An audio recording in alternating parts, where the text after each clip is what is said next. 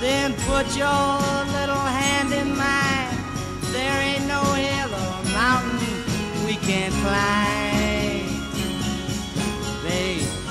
And welcome to Groundhog Minute, the podcast where we celebrate the 1993 classic Groundhog Day, one repetitive minute at a time. I'm your host, Dave. And I'm your other host, Sean. And joining us today, we have a special guest all the way from the fantastic Mr. Fox Minute. It's Tyler. Welcome. Howdy, campers. Hey. Welcome. Yes, rise and shine. Thanks so much for having me, guys. Yeah. The cuss you are. Right here. Cuss am I? So we want to welcome you to the show, and we want to let you know that we are here today to talk about Minute 80. Sean, give me a summary. All right. So in Minute 80, Phil finds the old man weak and cold in the alley and takes him to the hospital.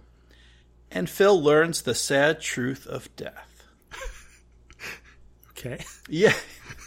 Yeah, there's not much spin to put on it. And this is this is heading down a little bit of a dark path here. Phil, as previously said, he is a god because he has been able to harm himself and come back and relive this day over and over again. But, you know, as Rita tried to tell him, he's not a god. And Phil's going to have to learn that lesson from himself, or for himself. Are you saying the real God was inside of him all along? I no comment on the real God. I'll just leave it at that. I can't resist. I can't leave it at that.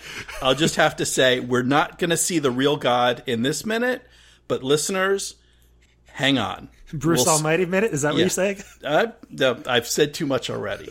What I will say is, so there originally was another scene.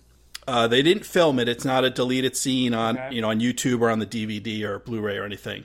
But originally they were thinking about having another scene with Phil playing the piano. So actually the soft piano that we hear behind this scene was going to be Phil playing. Ultimately decided to kind of wait for the big reveal. I guess spoiler alert if you haven't seen the end of the movie yet.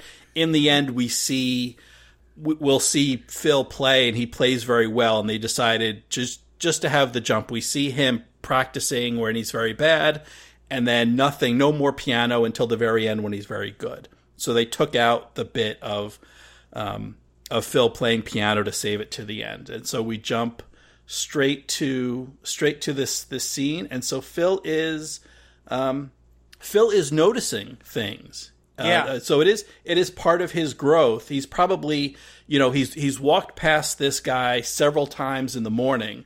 We've seen him on the street corner, kind of just panhandling, and Phil never hasn't given him any money. But now he's noticing, in the dark of this alley, a guy who appears to be in need of help. Yeah, I think the way I see Phil not only look down the alleyway but come back, it's kind of like if you're walking around your house and all of a sudden you looked in the corner of your room and there was like a Christmas card on the ground, and you're like, "How have I not noticed that before?" And you go over and you lean down, and you pick it and you read it, and it's like a little note from like some relative you forgot. Like, oh yeah, like I remember a couple years ago, she wrote this, and it's one of those things where it's like a little gem that was always there. You just never noticed it. That's how I see it when he sees the old man. He's like, I'm talking. He goes, I'm talking so much about my godhood. I'm talking about how much I know things and how much I'm improving, and I forgot about this guy. I forgot as soon as I leave him in the corner right before Ned. I forgot immediately about him. That's how I see it as. If only the rest of the world viewed the homeless as you do. Yeah, I mean, I guess it's one of those things where you go, oh man, this guy's gonna bother me or something. That's how a lot of us could see it when we're being busy in our lives. But it's like with this, when you repeat the day, he's got nothing to fear. Worst case scenario, if this old man was armed and shot Phil, it doesn't matter. Phil will wake up the next day and he'll know that, Mm-hmm. It's a worst case if he was deranged and he shot him. But for Phil is virtually invincible, and he sees this alleyway and this man is something. He's like, yeah, it's one thing I haven't noticed. I haven't learned from. He's been learning his poetry, he's been learning his music, he's been learning to like listen to people and rather than abuse and use them. So it's kind of like I'm not saying I don't want to compare him to that, but it's kind of like in like with Pee Wee Herman when he when he runs into the I think it's his big adventure when he runs into the animal store. He's scared of the snakes. He's scared of the snakes. Yeah. So he goes, I don't want to deal with the snakes yet. And he gets the puppies. He gets the kittens. And he starts getting like every other animal. He keeps looking at the snakes. And he finally is like, I have to save these snakes. And he just runs out just screaming all these snakes and then passes out from it. So for Phil, it's like, I gotta handle him. I gotta talk to this guy. I gotta help him. Like he's like, I can't, I know I've now plateaued as a person, improving if I don't interact with this guy and see how I can make his day better. I think that's an interesting comparison. I think that scene in Pee-wee's Big Adventure is a good example of the pettiness of childhood, but also the inherent good of a child that Pee-wee represents. And Phil is just, in this point of the movie, is just coming around to that inherent goodness that we haven't seen before. Yeah. Yeah. And so there was one of the interesting lines when Phil first approaches the man in the alley. He says, "Remember me?" And the old man kind of nods, like he does remember him. Now the minute or the scene where Phil hands over, he just kind of pulls out a wad of cash and he starts counting, and then finally just hands over the whole wad over to the old man. That was that was a week or so ago. That was a few minutes ago. Yeah. But at least by my count, that it's been 3 days. Like we've seen Phil kind of wake up and in the knob and do other things to indicate like days have passed since then. So is he doing that? Is he like doing that every morning on his way? That's kind of part of his routine. He's kind of giving this guy some cash every morning. Yeah. And then this is maybe just the first time that he's seen him around town after that. Why? Yeah.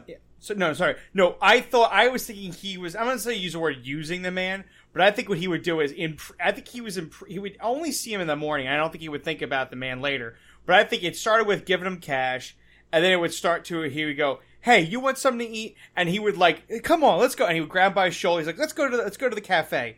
And that's, in my mind, I think he would like improve, and he would see and go, "Hey, Ned, how you doing?" Maybe Ned would like, Ned would get a little creeped out by like the homeless guy and just kind of pass on by. And so, because he knows he can't really make a sale when it's like Phil's doing something charitable like that. And then Phil would walk into the Tip Top Diner. He would sit at the man at the counter. He would put like $50 and say, "Hey, give him coffee and then some eggs and and then he tells the guy, you can keep the rest and give her $10 and you keep the rest," or something like that. Some kind of thing like, "Hey, everybody wins here." And then he would grab 2 coffees and leave to go see Larry and Rita. That's in my mind like what he would do in the morning. Because it's like, this guy, I don't really want to talk with Ned, but I got nothing against Ned, and I know he's trying to make a sale. But I'll get the guy breakfast every morning. So like the old man doesn't cold, he gets the guy settled. And I think that's what happens. He leaves him at the diner or wherever. He gives him a street corner, gives him breakfast food and some cash, and then he moves on. That's how I see Phil. He does it every morning. It's like that's like a ritual that he gets excited to do. Helping the old guy really makes it worth getting up in the morning before he sees Rita and Larry. Yeah, I can see that. I think that makes a lot of sense. I've actually always wondered about that because in the scene in minute 80, it's him later in the day at night. Mm-hmm. So it seems to me that he would always come find the old man at night, and then the idea that he could start helping him in the morning seems to me like it's still like before Phil's idea. Like he had never thought of that before, that he could go see him in the morning, because we don't really see him going to help him in the morning. No, it's true. I mean, we're going to see him like, get the guy fed soup and everything. And that's, but I always in my mind thought like he'd do, maybe it is. Maybe he just gives him the cash, or maybe he gives him cash and says, "Hey, should I get you coffee or something?"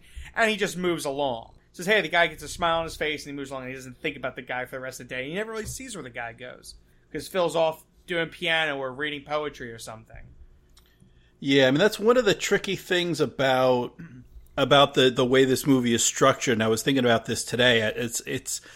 It's an interesting twist on the unreliable narrator, in that, I mean, I think what we're seeing is real. I think we do have an objective third-person camera that's capturing reality, but we're still deceived in terms of kind of, the timing. Is this the first time, the second, the 100th time something has happened? And the way they show it in the movie, Phil first starts really acknowledging this man in the morning as he's walking past him on the way to Gobbler's Knob.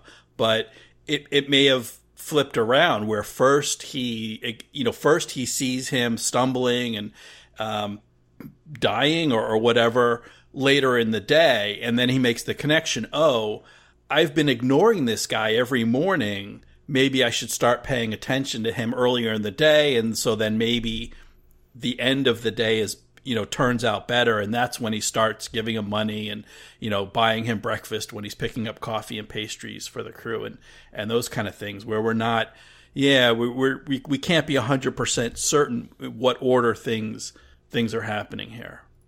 I don't want to get ahead of our minute. I really don't. But we know that there is a scene where he gives him a lot of soup and tea, and we'll get to that eventually.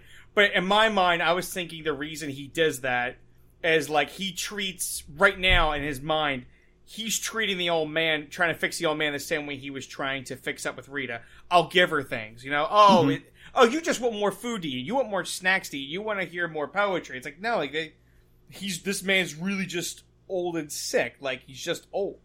There's only so much, soup and turkey you can give the guy. That's how I see it as. At least that's how Phil is first starting to try and fix the old man. Yeah, when I see and part of the lesson is to make more of a connection. You can't it's not just about throwing money at someone or passing them off. And I guess dying in a hospital is better than dying alone in an alley, but it's not, Phil isn't really, he's not invested yet. Just to bring the guy to hospital, it's better than nothing, but it's not, he's not giving of himself. It's not personal yet, but it will become, I think. Well, is this the first thing we've seen Phil do that's completely selfless? I would say yes. Yeah. Usually everything else at this point he's doing nice things, but it's nice things for his learning ability, not nice for the sake. Maybe, coffee, pastry, talking to Larry. Maybe it's kind of just like learning things, but I would say this is really selfless. Yeah, but because one of the things that the kind of the cynical side, the little devil, the cynical devil on my shoulder is saying, a lot of the things that Phil does, Rita's going to see. And he could be doing it to impress Rita indirectly. Being nice to Larry and stuff like that. Rita sees him being nice to Larry, then she'll start to think he's not so much of a jerk and that kind of thing.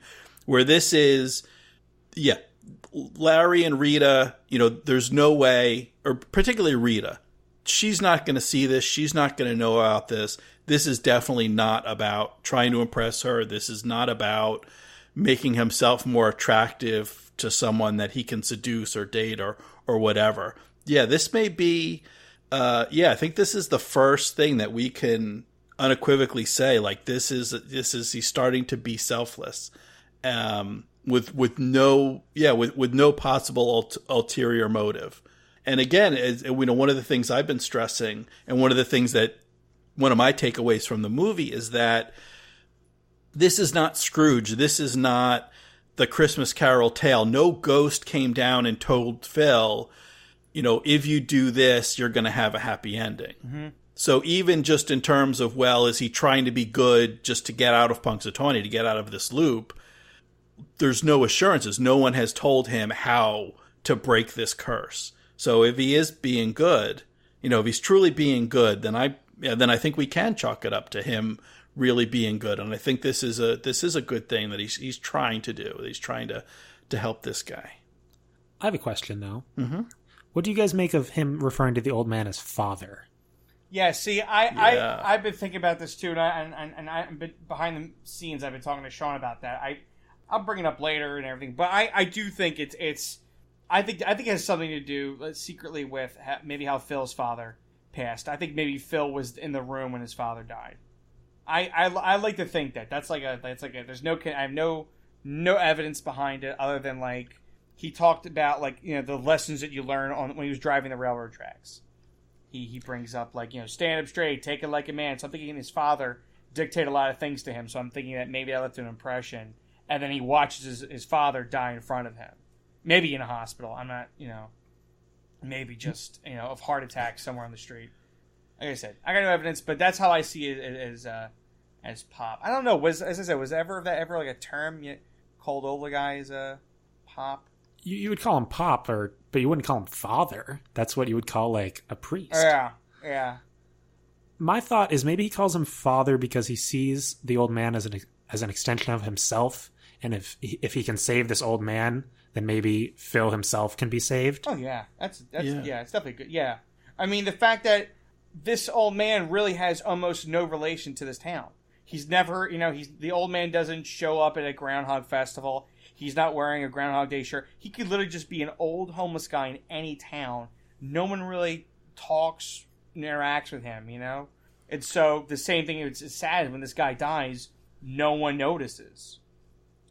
Yeah, and I think one of the early mornings, as Phil's passing him, it kind of looks like someone might be reaching into their pocket, that they might be handing him some money, but we don't see the end of that. I can't confirm that someone actually helps him, and that's the closest we see to anyone other than Phil even acknowledging that this guy exists. I think there is something to it.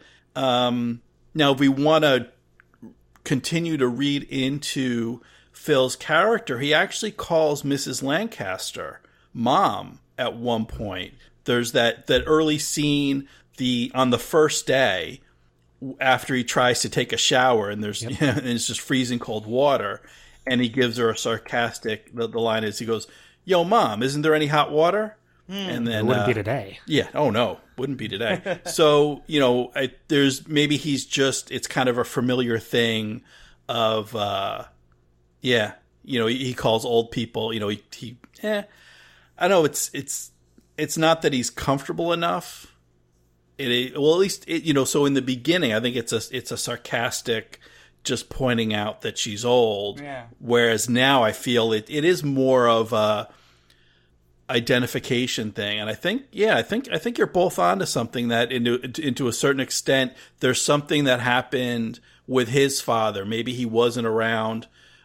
Phil wasn't around when his father got old and needed help from family. Maybe Phil feels like he wasn't there enough for his father, and maybe that goes back to, well, his father wasn't there for him, so he just perpetuated the cycle, and now he wants to work out some of that. And then some of it would be, identification of like, well, this could be me if I'm not aging at this point, but who knows how long that's going to last. If I'm stuck in this town long enough, I could, I could turn into this guy.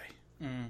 Yeah. And speaking of this guy, we should point out who this guy is. The actor is, Les Podwell. And doesn't in a great performance, a very emotional performance with no dialogue. Yeah. The old man has no lines. It's just his expression. We see the smile on his face when the hot open turkey sandwich shows up. I think the next minute or in a couple minutes. But he doesn't have a ton of credits at IMDb because that's just TV movie stuff. He's got about like 20 credits, 80s and 90s. But he's an old stage actor. Going back to, I wasn't able to find like a complete listing of everything, but I do in an obituary printed in the Chicago Tribune, and Mr. Podwell passed in 1998 at the age of 91. But the obituary references a career spanning 70 years and more than 100 productions. So he was quite an accomplished stage actor, and also did a bit of radio too back in pre-TV and the radio drama days. So did a fair bit of radio acting as well, which I think is kind of funny because here he doesn't say anything. At least that's the perfect part for radio. But really an accomplished actor, and Ramis doesn't go too much into it in in the director's commentary on the Blu-ray, but he does say it was a pleasure to get to work with Mr. Podwell, just even if it was for this little bit. So speaking of stage work, how's that for a segue? That's good. I like it. And I think, I don't know, is that I think it's common enough. It may be a podcast rule that when you segue, you have to say, how's that for a segue? You have to let the listeners know. You have to let the listeners know. Because I don't want to, we don't want to surprise you. You may be driving while you're listening, or you're running on the treadmill at the gym. And I don't want you to segue. I don't want you. You could be on a Segway. Yeah. And I don't want you to hurt yourself getting surprised by the Segway. Stay hydrated and take it easy. Yeah. And here's the next topic. So now that you're prepared, you've braced yourself. One of the reasons we asked Tyler to swing on by is you've seen the Groundhog Day musical, the stage production. Indeed, I'm one of the few, seeing as it's no longer running. I would imagine that not many saw it. Yeah, it ran less than a year, and it seemed, I don't think it won any Tonys, but it was nominated in a few categories. It seemed to get some good reviews. Did not win any Tonys, but Andy Karl, that played Phil, was nominated for lead actor. He was nominated. Danny Rubin was nominated for Best Book. Mm-hmm. I don't think Tim Minchin was nominated for the Tony, but he was nominated for the Olivier. Andy Karl did win the Olivier for Best Actor, and the play won Best New Musical in the Oliviers. Oh, shoot. Which I think is the British Tonys. Oh, that's classy over there. Yeah, so that's even better. Are we comparing it to like Sir Laurence Olivier? Is that why it's called that? Yep. Holy Stromboli. Yeah, so we can say empirically, Andy Karl is as good an actor as Laurence Olivier. There you go. You heard it here first. So yeah, I'd be happy to go on a little rant about the Groundhog Day musical for you guys. Yeah, so give us a break.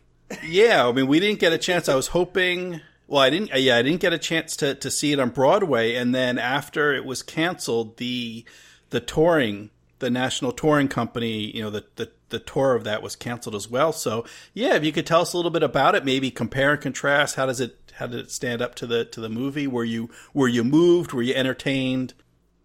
So yeah, I'll jump right into this. So Groundhog Day the musical, directed by Matthew Warchus, I'm guessing. Book also by Danny Rubin, who did the non-musical lines, and music by brilliant comedian and musician Tim Minchin, one of my all-time favorites, who also did the music for Matilda, which was based on a book written by Roald Dahl, who is the author of Fantastic Mr. Fox, who does the book that I did my movie on. So I have my little... It's all connected. Not to mention that Bill Murray's in both of our movies, but whatever. Yes. So, yeah, Groundhog Day the musical. I might say that I like the musical better than the movie. So, bear with me here. Okay, yeah. I do love the movie, but just the musical, to quote Larry, it touches me. And things I love about the musical, obviously, the music is so beautiful. Tim Minchin, like I said, it was the perfect choice. And Danny Rubin actually had this on hold until Tim Minchin called him and asked him about it because he was interested. But Tim Minchin, such a beautiful combination of humor, wit, but also sadness and emotion and the real serious tone that Groundhog Day can bring, and satire and just a pure silliness that really is found in the movie and the musical very well. I guess I'll start. So what we have in this minute is the old man dying, and one of the great scenes in the musical is this very scene of Phil trying to save the old man, and it's almost a montage. The play has a rotating stage. Ooh. So it has the effect of a montage where we see Phil trying to save the old man, and it's all done to the singing of Ned singing the song "Night Will Come," and Ned singing the song "Night Will Come" it's a metaphor of a man running towards the setting sun. The lyrics go on and on and on. You stumble on towards the fading sun. Turn a blind eye, fight or run. Rest assured the night will come. As if to say, you can try all you want, but death is going to come. And that's kind of the lesson Phil's learning in this scene is you have to accept death at some point and accept that not everything's going to work out okay. Even with all the power in the world, it's not all going to work. And there's a brilliant line at the end of the song because Ned is an insurance salesman, and in the beginning, when you're introduced to Ned, he has a little like musical jingle where he says, "You gotta love life, you gotta love life, you gotta love life, insurance," and it's all musical. And at the end of Night Will Come, Ned just says, "You gotta love life, you gotta love life," and he leaves you hanging, waiting for the insurance, but he never says it. He just says, "You gotta love life," and that's a Carpe Diem moment. If I'd never seen it. Yeah, one of the things I like, so I haven't seen the musical, but I do have the, the original cast recording. I have the soundtrack, and I've listened to it. And the impression I get is one of the things they do is give you more, they expand more on those side characters. And in particular, I'm thinking of Nancy has a song where, she just, one of the things is, she wants kind of more of a life and more stability, and she's tired of one night stands and of getting fooled by guys like Phil and stuff like that. And I think maybe some of that is probably just a practical thing, whereas you can have a movie really carried by a single character. We can focus on one character because a movie's going to be filmed over a long period of time, over several months. So Bill Murray has time to rest between takes and so forth, but he can be in every scene and kind of carry it. Whereas with a musical or any kind of stage production, you don't get rest between scenes or between quote unquote takes unless another character steps up and carries the scene. So I know particularly, we hear more from Ned, and like Nancy has her own little song, so we get more into that character. I mean, some of that might be just, practicalities of a stage production, but I think it does give a more rounded story than the movie that is just about Phil. Totally. And the Nancy song is actually really interesting because it's the first song in the second act of the play. And it's actually a meta song. It's the actress singing about playing Nancy. Mm-hmm. And so something weird in musicals that they do is like the first song in the second act is kind of a nothing song in case people are still getting to their seats. Right. Yeah. So it has no significance to the plot. But it, as you said, it's a brilliant song in terms of expanding that character who, the original film, it is a little sexist in that way that we only see Nancy as an object. Yeah. And as you're saying, expanding on the supporting cast, since the whole cast of the musical is that much stronger, it reinforces the idea that the town is what makes Phil a better person, and that he can only be a good person if he helps the lives of those around him. Mm-hmm. And in the musical, each kind of side character has their own little arc that is helped by Phil. For example, the police chief has a broken gun holster, and at the end of the play, Phil knows to buy him a new gun holster. And there's one lady who wants to learn how to sing, and Phil helps her learn how to sing. And it's all these little beats little like hints that we get throughout the whole musical that all leads up to the climax where Phil is really helping everyone.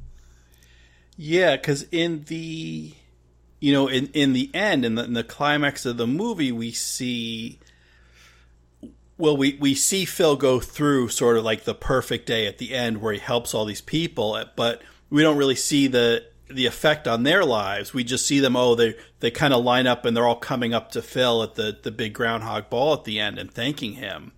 Mm-hmm. We're following Phil around. We're seeing it sort of in his world, but we're not seeing as much of, other than them thanking him, how has their lives been changed? How has he touched them? We don't get into it too much. Yeah, and I wanted to add one more thing about Ned.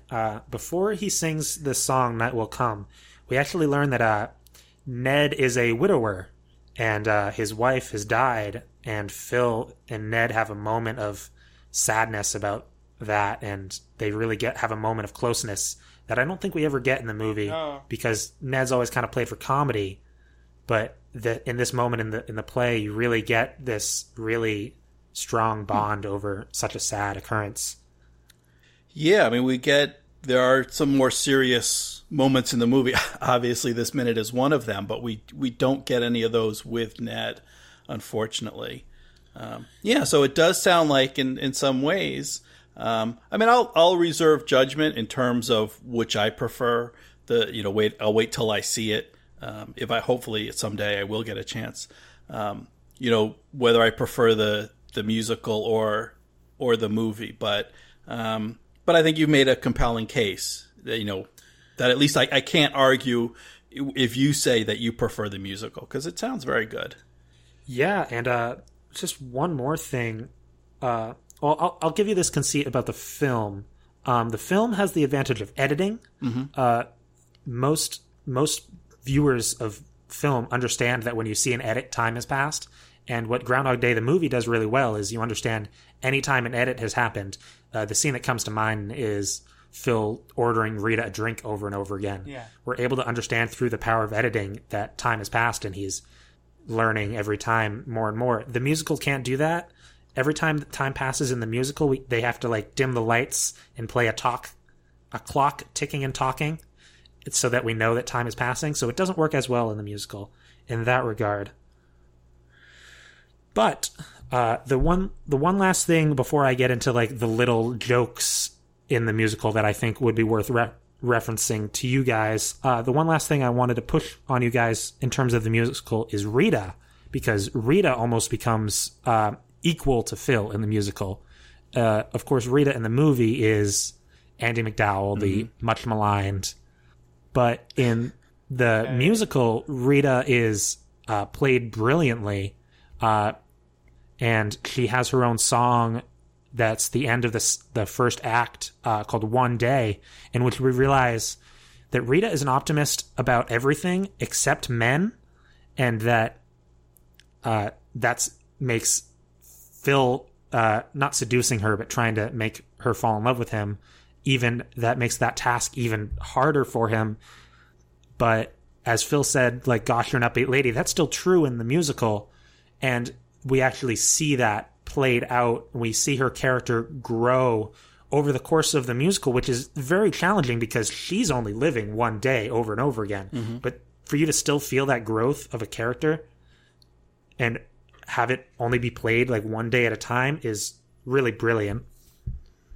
Yeah, wow. Now, I'd really like to see that, because one of my very few complaints about the movie is not about Andie MacDowell. I think she's great. I have no idea. The people that don't like Andie are nuts. I don't understand it. But if I can give a quick YouTube suggestion, there's a video made by Daniel O'Brien called "Why Were the '90s So Mean to Andie MacDowell?" I suggest giving that a watch. Okay, yeah, we'll put a link to that on the website as well. But I don't have necessarily the same love for the character of Rita. Or the way she's written. And part of it is, it's the same day over and over again. So all the things that we see her go through, she doesn't remember. She hasn't experienced. And so it doesn't kind of really make sense, because all she's seen. So she meets this guy, Phil. He's a jerk. They take a 2-hour van ride to Punxsutawney. He does a great job, a very inspiring job, but in the morning of, with the groundhog, he gives his Chekhov speech and Long and Lustrous Winter, and it disappears for the day, and then suddenly they get together at the banquet, and suddenly she's in love with him. It's wait a second. It doesn't really jive when you look too closely, which is what we do here. But I would like to see that if the musical. I didn't pick up as much of that from the soundtrack, but I would like to see it if we get to see a little bit more kind of natural growth from her. I think the one thing obviously that the musical has going for is it can become, what's the word I'm looking for? It can become a commentary on what the things that were missing from the movie. like years have passed and people, what they love and what they don't love about the movie, the musical could come along and say, all right, we're going to address those things. So we're not just a carbon copy of the movie. We get to, you know, what do you like? Oh, we wanted more about Nancy and Rita because it seemed kind of like, you know, just the thing. And you go, all right, good point. We're going to do an article about that. We want Ned to be more than just a comic relief. Okay, we're going to definitely hit. And I think that's what makes it, obviously, all the more better for it. Because I'm trying to think, like, I'm sure there's been other adaptations that have taken years between, and, like, one's done something different. Like, it's kind of like a good, like, I mean, we're in a movie business here. It's like a good movie reboot, you know? Where it's not just a cheesy one where it's like PG-13, how many people can get in the seats on first weekend, and that's it. It's like they took a theory that was danced around in the original movie, and when they reboot it, they make it that more of an interesting focus. Like, I can give you an example of the updating it for modern times. Yeah. So, who's the waiter in the diner who Phil reveals to be gay? It's just Tom? It's Tom or Tim? Bill? It's Bill. Bill?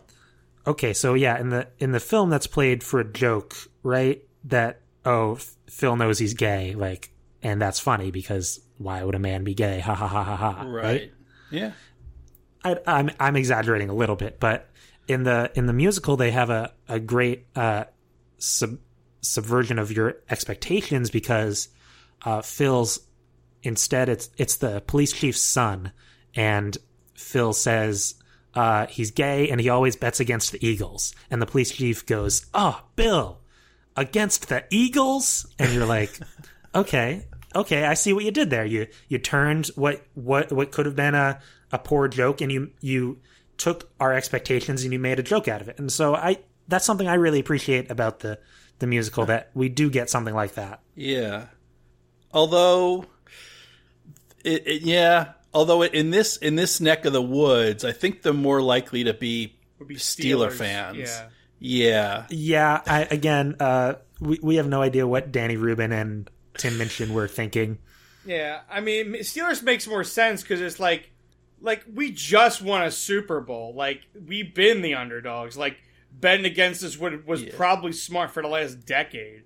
But betting the Steelers, they got, like, what, 4 rings? Right. Well, I understand the joke. I'm just is like, doing the math here. Like, they're trash people, but they have 4 rings. So you. Like, well, no, but they're like the Patriots fans. They're trash people, but they excuse me, trash people, but they have rings. You're not an Eagles fan, are you? I'm a Patriots fan. Okay, yeah. I live in New Hampshire, guys. I'm sorry. Okay. Yeah, I'm a Patriots fan as well, and I can't. I'm used to the talk. I just can't hear it with the all those rings in my ears. I can't hear all the complaints. But, exactly. Well, yeah, but the Eagles won recently, but the musical had already been canceled by that point. I'm just saying geographically they're closer to Pittsburgh than they are to Philadelphia. Yes, but you can be a fan of any sports team no matter where you are. Yes, that's also true. They could have used to live in Philadelphia and then they moved to Punxsutawney. Yeah. Well, and I guess didn't it started in? I wonder if they changed that because I think it was staged first in London before it came to New York. I know the New York crowd would like Eagles, big anti-Eagle folks there with the New York Giants, so they'd like the Eagle lines more than the Steelers. So he's gay and he always bets against Manchester City. Yeah, just wondering if they twisted, if they kind of just fill in the line for the local sports teams wherever they're staging the production. Yeah. Yeah. Yeah, that's good. Do you want me to run you guys through a couple other jokes in the musical? I'll see what you guys think. Okay. I'm not just going to lift off jokes, but there's one that I really want to go Let's through do a couple. guys. We're running a little bit long. Let's see if you can kind of hit the highlights, and we want It'll just be the one. Okay. In one song, Phil says he slept with 90% of women between 18 and 84, and one dude when he was bored. And I just want to ask you guys, who was the one dude? Well, I mean, I have to use the movie actors. I don't know if they introduced new characters. So I've got someone in mind. I wonder if if Dave's going to say the same character. All right, let's say it at the same time. 3, 2, 1. Fridge Craig. Ah, yeah. Yep. Yeah. Fringe, the guy with the fringe, the leather fringe on his jacket. Yeah, who I've been calling Craig because he reminds me of a guy I know, my friend Craig, who would wear that kind of fringe jacket. Yeah. Yeah. Yeah, because Craig looks like, one of those... Dude, Craig's cool. Yeah, but he's just like a free spirit. He's not, Yeah. He's not even bisexual. He's open to any kind of pleasure, any kind of experience. So, yeah, sure. Like, he'd be the guy afterwards smoking a cigarette and be like, yo, man, that was a cool ice sculpture. And you're like, thank you. Yeah. Thank you for that. Yeah. So I don't want to give, I don't want to do too much about the musical because, again, I'm hoping it gets revived and there is a national tour. Or maybe they make a movie out of it the way, you had, the producers. Yeah. You had Little Shop of Horrors. There's kind of a track record of movies becoming musicals that then become movies again. So I'll hold out hope. So I think you've given us enough that'll, kind of wet the whistle and make people want to see it, and the groundswell will start building, but not give away too much that people feel they don't need to see it anymore. Yeah. So bringing it back to the movie, the silver screen. So anything else on minute 80? When Phil is in the hospital, is the kid in the background the kid that falls out of the tree? Yes. Yep. Yeah, I was saving that. That was going to be my last note. Okay. Yep, exactly. Yeah, so I guess you see it mostly the first half of the minute, or minute, like from 20 to 30 seconds. Yeah, the kid in the background, definitely that red jacket. That's the kid we see Phil catch later on. Yeah, he looks okay. Like, even with his broken leg in the wheelchair, it looks like between the nurse, the mom, and him, he's not in like critical, like the leg's gonna get taken off or anything. Like, clearly, just like he's got to probably spend like the next month in a cast and he'll be fine. Right. And we know he doesn't die. Yeah, that's... Yeah. Let's say, like, I think, I honestly... Sorry, but I want to say is that, like, since the movie never shows it, I feel like Phil comes up to the kid afterwards. It's kind of like a consolation thing where it's just like, oh, geez, the old man passed. I can't figure... Hey, what happened? You hurt your leg. And the kid, like, says it. And he's like, what street was that on? Like... What happened? Around 10 a.m. So this reverse morning? engineered it. Ah, yeah. And I think he's like, and he hears that, he's just like, okay, well, I hope you get back. And Phil's like, I'm memorizing that. I need to save somebody. Yeah. I'm making sure I save the kid. But when he says I want to see his chart, I've never seen a medical chart. I've never seen what it looks like. I assume there's some doctor scribble on it and maybe a few circles of like things that were like joints or something. But I was kind of curious when he says that line. I don't know if Phil at any point so far in this movie has done any medical research for like self-improvement, but I definitely feel like after this moment we don't see it. I feel like he definitely does. Like, he like puts down, like, for like a week or so, he puts down like the poetry books and the music, and he starts looking at like just human things, the anatomy, and like what are some herbal remedies that he could get a hold of in a town. And in my mind, like, that's where he's like, okay, soup doesn't work. And he goes to like the local pharmacy and he's like grabbing certain pills, like he's trying to get vitamins. He's like, I will force feed these vitamins in his soup if I have to. Like, he's not dying of that. Like, I'm going to figure out a way where I could like make sure he like gets like a warm bed by like night's end. Yeah, well, I kind of feel like at the very least, like maybe there's something the doctors found, but they found it too late to do anything about it. So even if Phil doesn't understand what he sees, the next time around, the next day, he can bring the old man to the hospital and say, oh, you should look at this. Check out his kidneys or check out his gallbladder. Exactly. And kind of, even without knowing anything, give him a head start. But then also he can go to the library and start doing research and so forth. Because, he only has a day. He can't, it has to be quick turnaround remedies. It's got to be, put the medicine in him and this'll buy him time, and he'll know, but it's not working. And I actually do love this shot. The last 10 seconds of this shot where it's just they're looking at him. We can't see it. It's almost like we're sitting on the bed. Like we're sitting on the bed and they're looking down at the man and we can't see him. And I actually, the fact that you don't see it, I think it definitely hurts more. is that you don't even know what his face looks like. Is he in pain? Is he like, is there a medication? Like, was there a morphine drip that he kind of like, he dozed off quietly, you know, like, you know, did his like, you know, did his face cramp up? It's almost like, is he okay? Like, did he go peacefully? Like, it's kind of like, it's like you want to like, you know, like you want answers. You just want answers like Phil does. It's like, he's officially not in control of this, and he can't handle that. He can control his poetry lessons. He can control his musical abilities. He can control, you know, how people's days go. When if he curses them off or says something nice, he's like, he feels control. And then just this, you know, the God comes down and says, no, in this moment, you got nothing.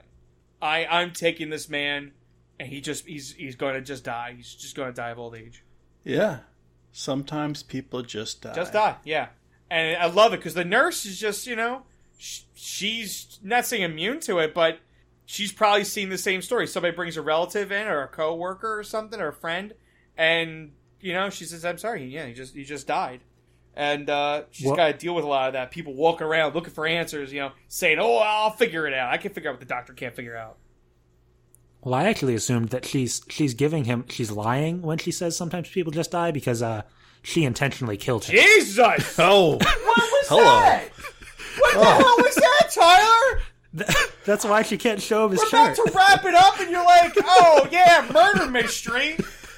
I mercy killed the guy. I put cyanide in his IV. Like, what the hell? Florence Nightingale here. Jesus. I wanted to end it on a high note. What was that? That's a high note. That's a paranoid note. Now I gotta like... How's that the high note? God, of all the conspiracies that we've discussed in this movie, in this podcast, you had to introduce like a horrible one of like this innocent old man just like cringes to death and poison because this nurse just...